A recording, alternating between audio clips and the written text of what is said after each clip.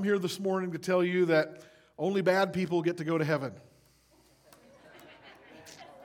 And that's absolutely true.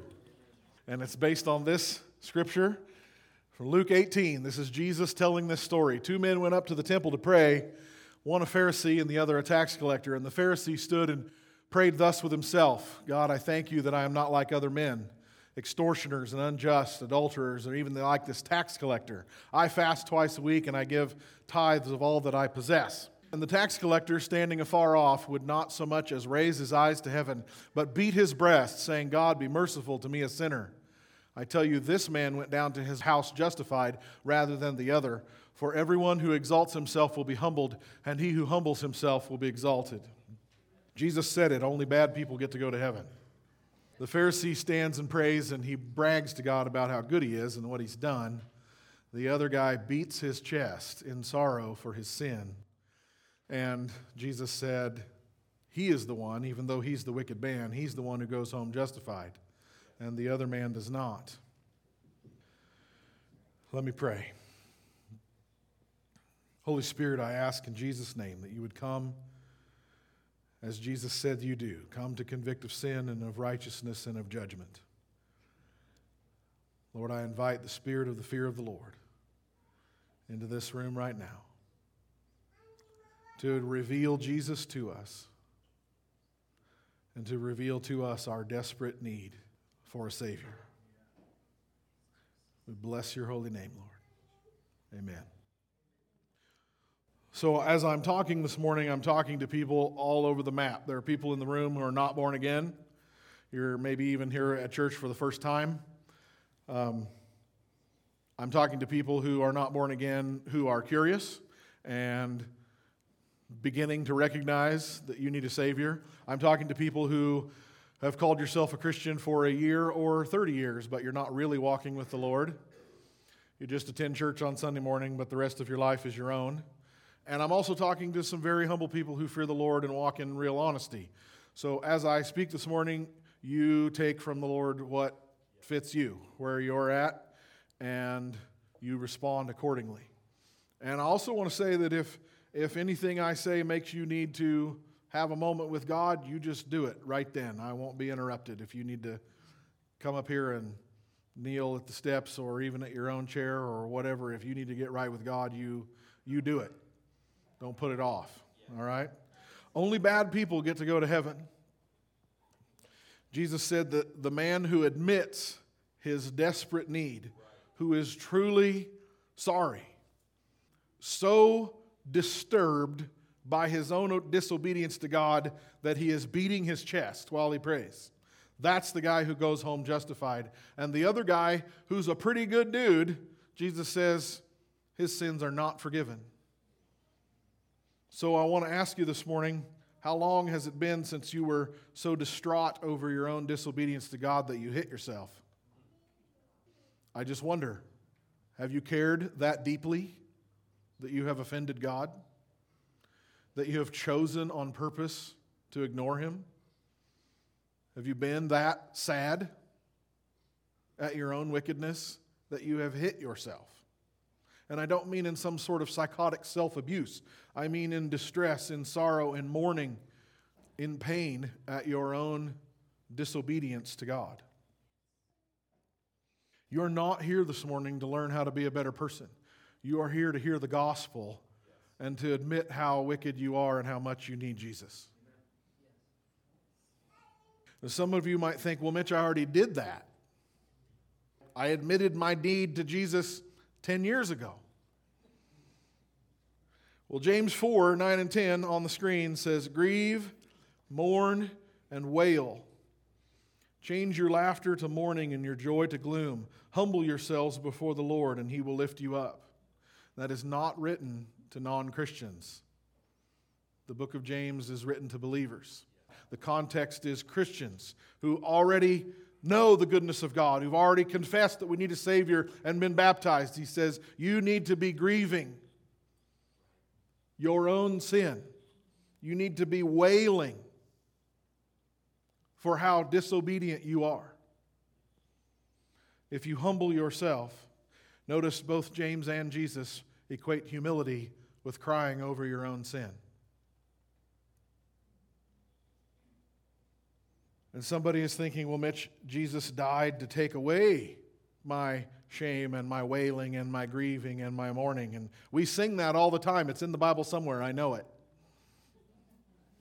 Well, we live in a shameless world. We are in the death of shame, where anybody can do anything publicly without blushing at all. And we have a church full of people who come in and sing of the goodness of God without blushing. And you ought to. Sometimes. Because of how you behaved this week. Romans 6:20 and 21 says, when you were slaves to sin, what benefit did you reap at that time from the things you are now ashamed of? Those things result in death. The people who don't know Jesus, who don't have the Holy Spirit, aren't convicted of their sin. They're not ashamed of anything. So we sing all the time that He died to take away our shame, but actually, when you come to Jesus is when shame begins. That's when my eyes are open and I'm turned on to how desperately evil I actually am. Now, after you've been baptized, after you've come to Jesus, is when you begin to be ashamed of how you used to live. When you were living that way, you weren't ashamed of it. It was just life. Party on. It's amazing to me how people can engage in such great sin and then come on a Sunday morning and with no fear of God.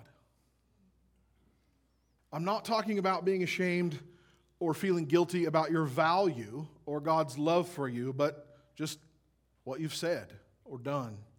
I'm not talking about who we are, our identity, but what we've done. When James says, grieve, mourn, and wail, it isn't, oh, I'm such a miserable loser.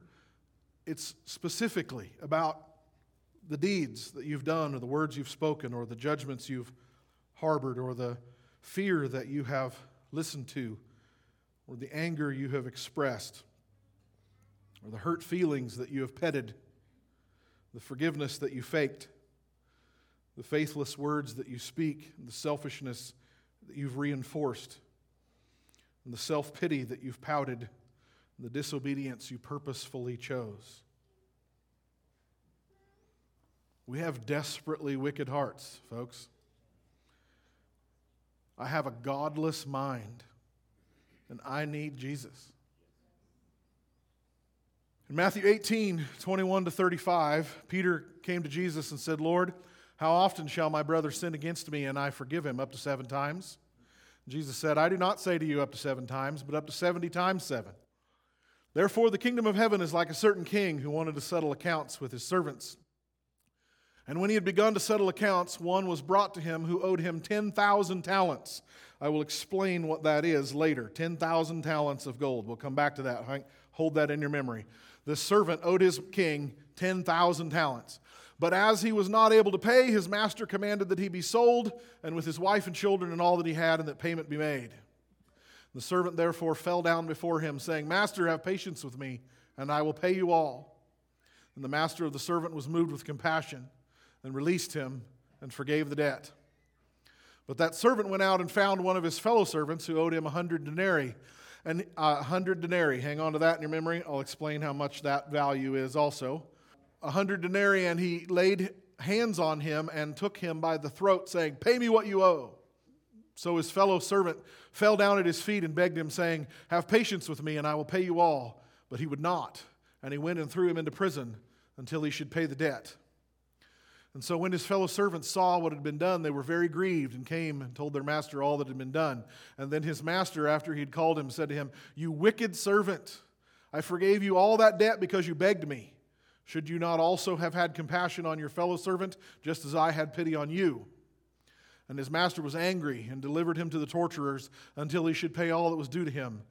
And so my heavenly Father will do to you, if each of you from his own heart does not forgive his brother his trespasses. So Jesus is talking about our forgiveness of each other. That because God forgave us so great a debt, we must forgive anyone who wrongs us. But my sermon this morning is not about forgiveness. My sermon is about your own sin between you and God. And Jesus here in this parable told us how much it is. He said a servant comes and he owes his king 10,000 talents. A talent is not a monetary amount, it is a weight. It weighs 60 pounds. We'll round it. It's like 59 point something. A talent is 60 pounds of gold. 10,000 talents. Jesus picks this crazy number. Obviously, in the parable, the king is God and the servant is me. Hello? And Jesus doesn't use a dollar amount. He uses a weight. You owe God 10,000 talents is your sin debt. 600,000 pounds of gold. Jesus bore the weight of the sin of the world. That's 300 tons. My sin alone on Jesus' back on the cross. Just me. Times billions. Our debt to God is amazing. But a certain amount of gold, no matter what it weighs, does have value. And talents could be either silver or gold, but a common laborer in Bible times would work 9 years for 1 talent of silver. You owe God 10,000 talents. You, to repay your sin, would have to work 90,000 years. This is real numbers that Jesus' audience would have known. Jesus is picking these numbers on purpose. This is not hyperbole or accident. He doesn't say, your sin is endless and infinite. No, he puts a value on it. This is how much it is. You owe God 90,000 years of hard labor. And God says in the parable, take his wife and kids and put them all into slave labor until it's all paid back. It's impossible. We only have 6,000 years of human history in the entire history of the world. You'd have to live 15 world histories. Working every day nonstop. 10,000 talents also has a dollar value because gold has a dollar value. As of Friday, it was $1,800 and something dollars. So 10,000 talents is 8.7 million ounces of gold. Times $1,800 an ounce, times 14 ounces in a gold pound, you owe God $16 billion. 16 billion. By comparison, Jesus says, this servant says, God, give me time and I'll pay it all back. Well, how stupid is that? Maybe if you worked 90,000 years, you could earn $16 billion. But he had compassion on him, and he erased the debt. But then he went out, and he grabbed his fellow servant by the throat and said, you owe me 100 denarius. Well, a denarius was a day's wage gold coin, so 100 denarii is about $20,000. If somebody owed me $20,000, I would want them to pay that back. I mean, that's real money. But compared to 16 billion, come on. That's Jesus' point. Compared to 16 billion, it's nothing. It is a drop in the ocean. So this is the fellow servant that this guy, he just got forgiven of a $16 billion debt, and he can't forgive 20,000. What is the worst sin that's been done against you? The hardest thing that you have tried to forgive? Jesus says it's a real debt. Somebody really owes you real money, but it's nothing compared to what you owe God. That offends me. Because I don't think I've been as bad as other people have been bad to me. but I have. I owe God an unpayable debt. So when Jesus says the man who's begging for forgiveness is beating his breast, if you knew you had to come up with $16 billion or you're going to go to hell, you might get emotional about that. So have you been? Have you wept that hard? Have you been that thankful? Have you been that repentant? I know you've confessed some sin, but I'll bet you haven't confessed $16 billion worth of sin. That's just a guess. Muhammad wrote in his book to his followers that on Judgment Day, that your good deeds would be on one side of the scale and your sins would be on the other side of the scale, and you just needed to make sure that the good deeds outweigh the bad. There's nothing you can do to make up 90,000 years of hard labor. 300 tons of sin. You can't balance that out.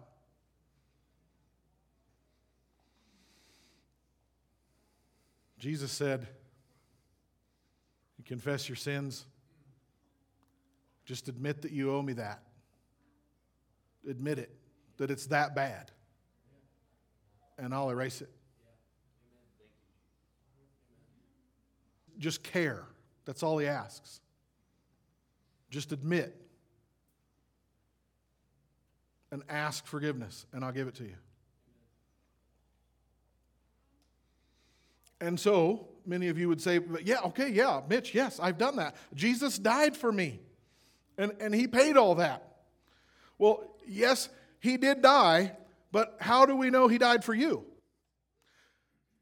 I'll tell you how we can know. It's based on how you respond. I'll use my daughter Harvest here as an example. If Harvest is in the street playing basketball and a car is coming and Sam here rushes and shoves her out of the way, but he gets hit by the car and killed. Sarah and I are not going to come to Devin and say, thank you so much that your husband sacrificed his life to save our daughter. We're really thankful about that. No, we would have some feelings. We would have a response. Why did our daughter live and he gave his life for our kid? For the rest of our lives, we would be not kissing up to Devin, but trying to take care of her and her kids and do everything we possibly could to show her gratitude for what her husband heroically did. And you come to church and thank you, Jesus, for dying for me. Come on, you just said someone died for you. You don't say that casually. I was walking down the sidewalk earlier this week praying as I'm on my way somewhere, and I just said that. I was like, thank you, Jesus, for dying for me. And it was like I ran into a brick wall, like, how disgusting of a thing to say. But so mindlessly and thoughtfully, how gross is it that I have to say somebody died for me? I will sing of the goodness of God.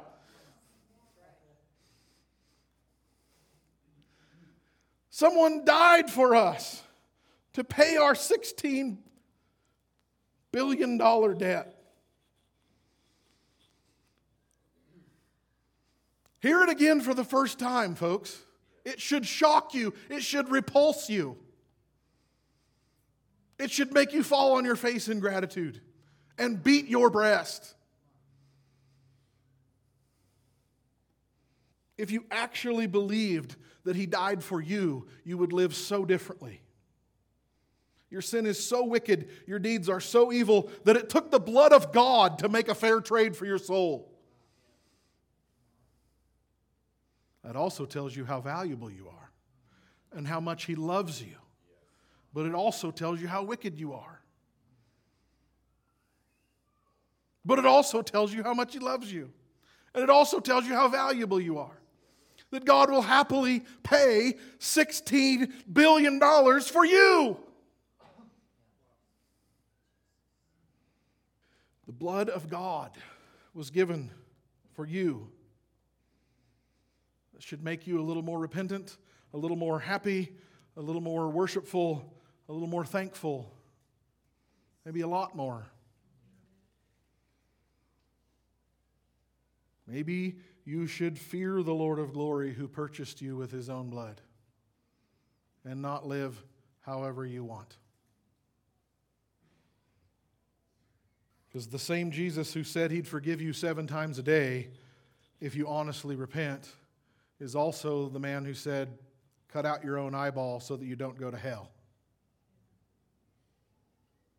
It's that serious, folks. Romans 2, 3-5 says, do you suppose that you will escape the judgment of God? This is written to Christians. Do you suppose that you will escape the judgment of God? Or do you presume on the riches of his kindness and forbearance and patience, not knowing that God's kindness is meant to lead you to repentance? But because of your hard and unrepentant heart, you are storing up wrath for yourself in the day of wrath, when God's righteous judgment will be revealed. And we are saved by faith, folks. We say that, and it's a cliche. It's so commonly well known that we're saved by faith. But faith is believing what you can't see.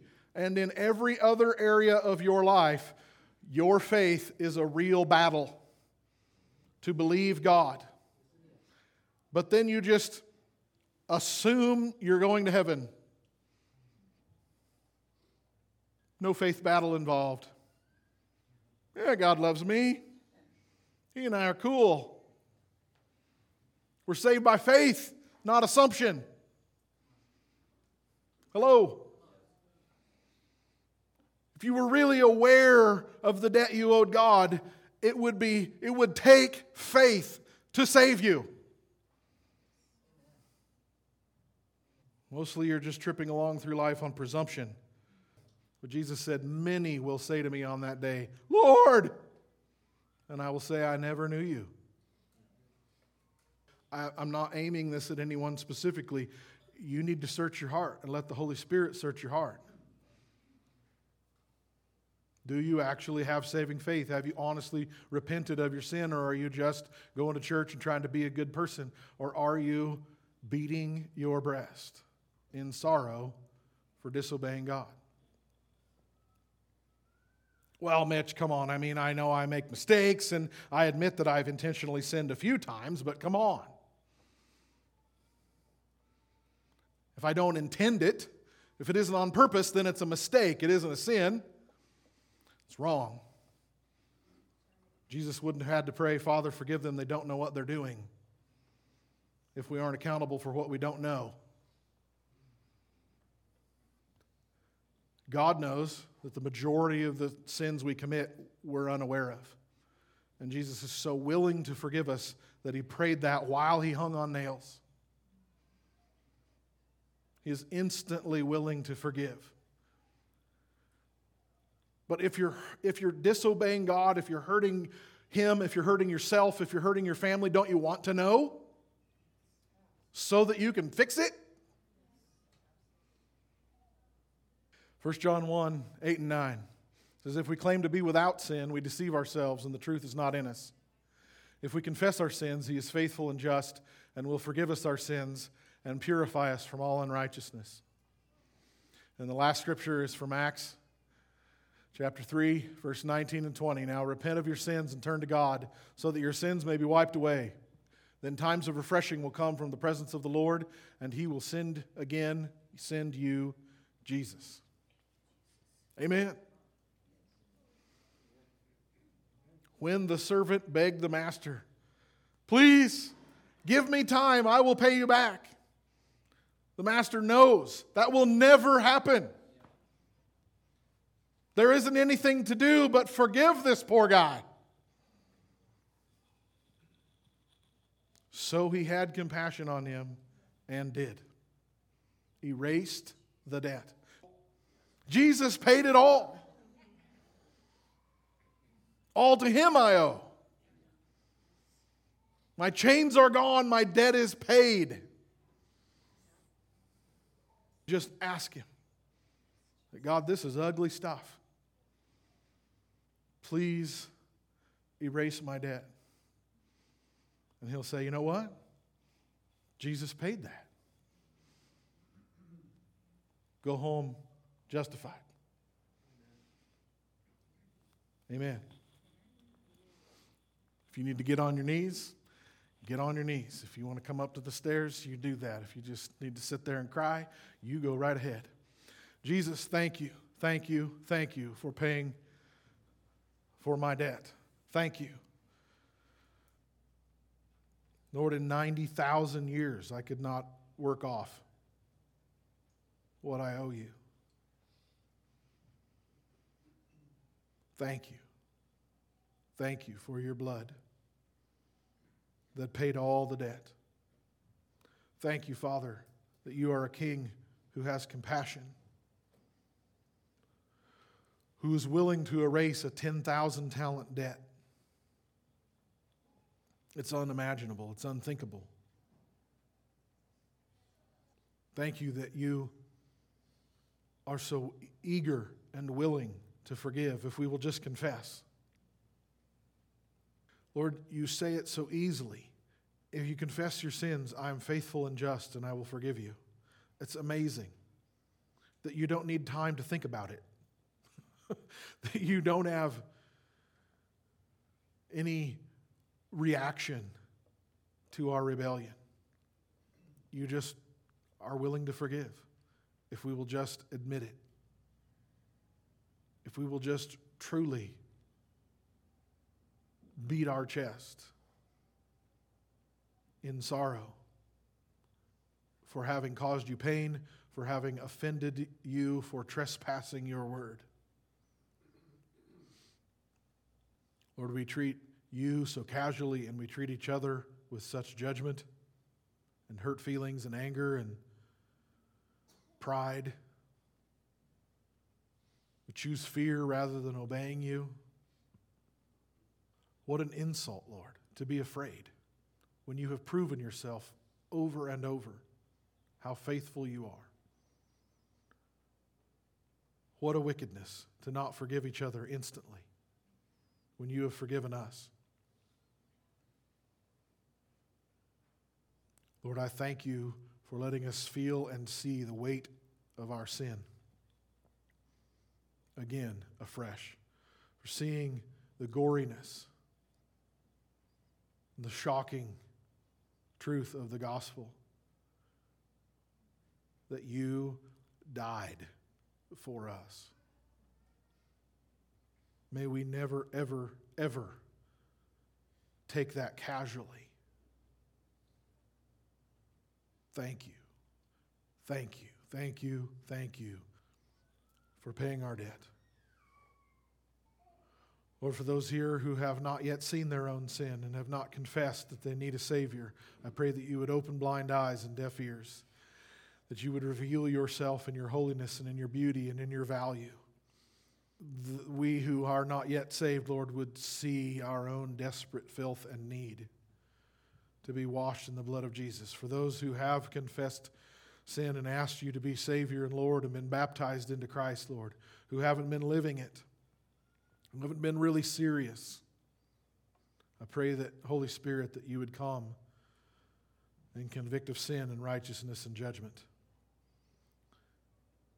Come, Lord, in the spirit of the fear of the Lord, that we would not casually watch a movie or listen to a song or complain about the boss or harbor judgments in our mind about our spouse or our parents, but that we would humble ourselves before the Lord, grieve and mourn and wail over our own wickedness.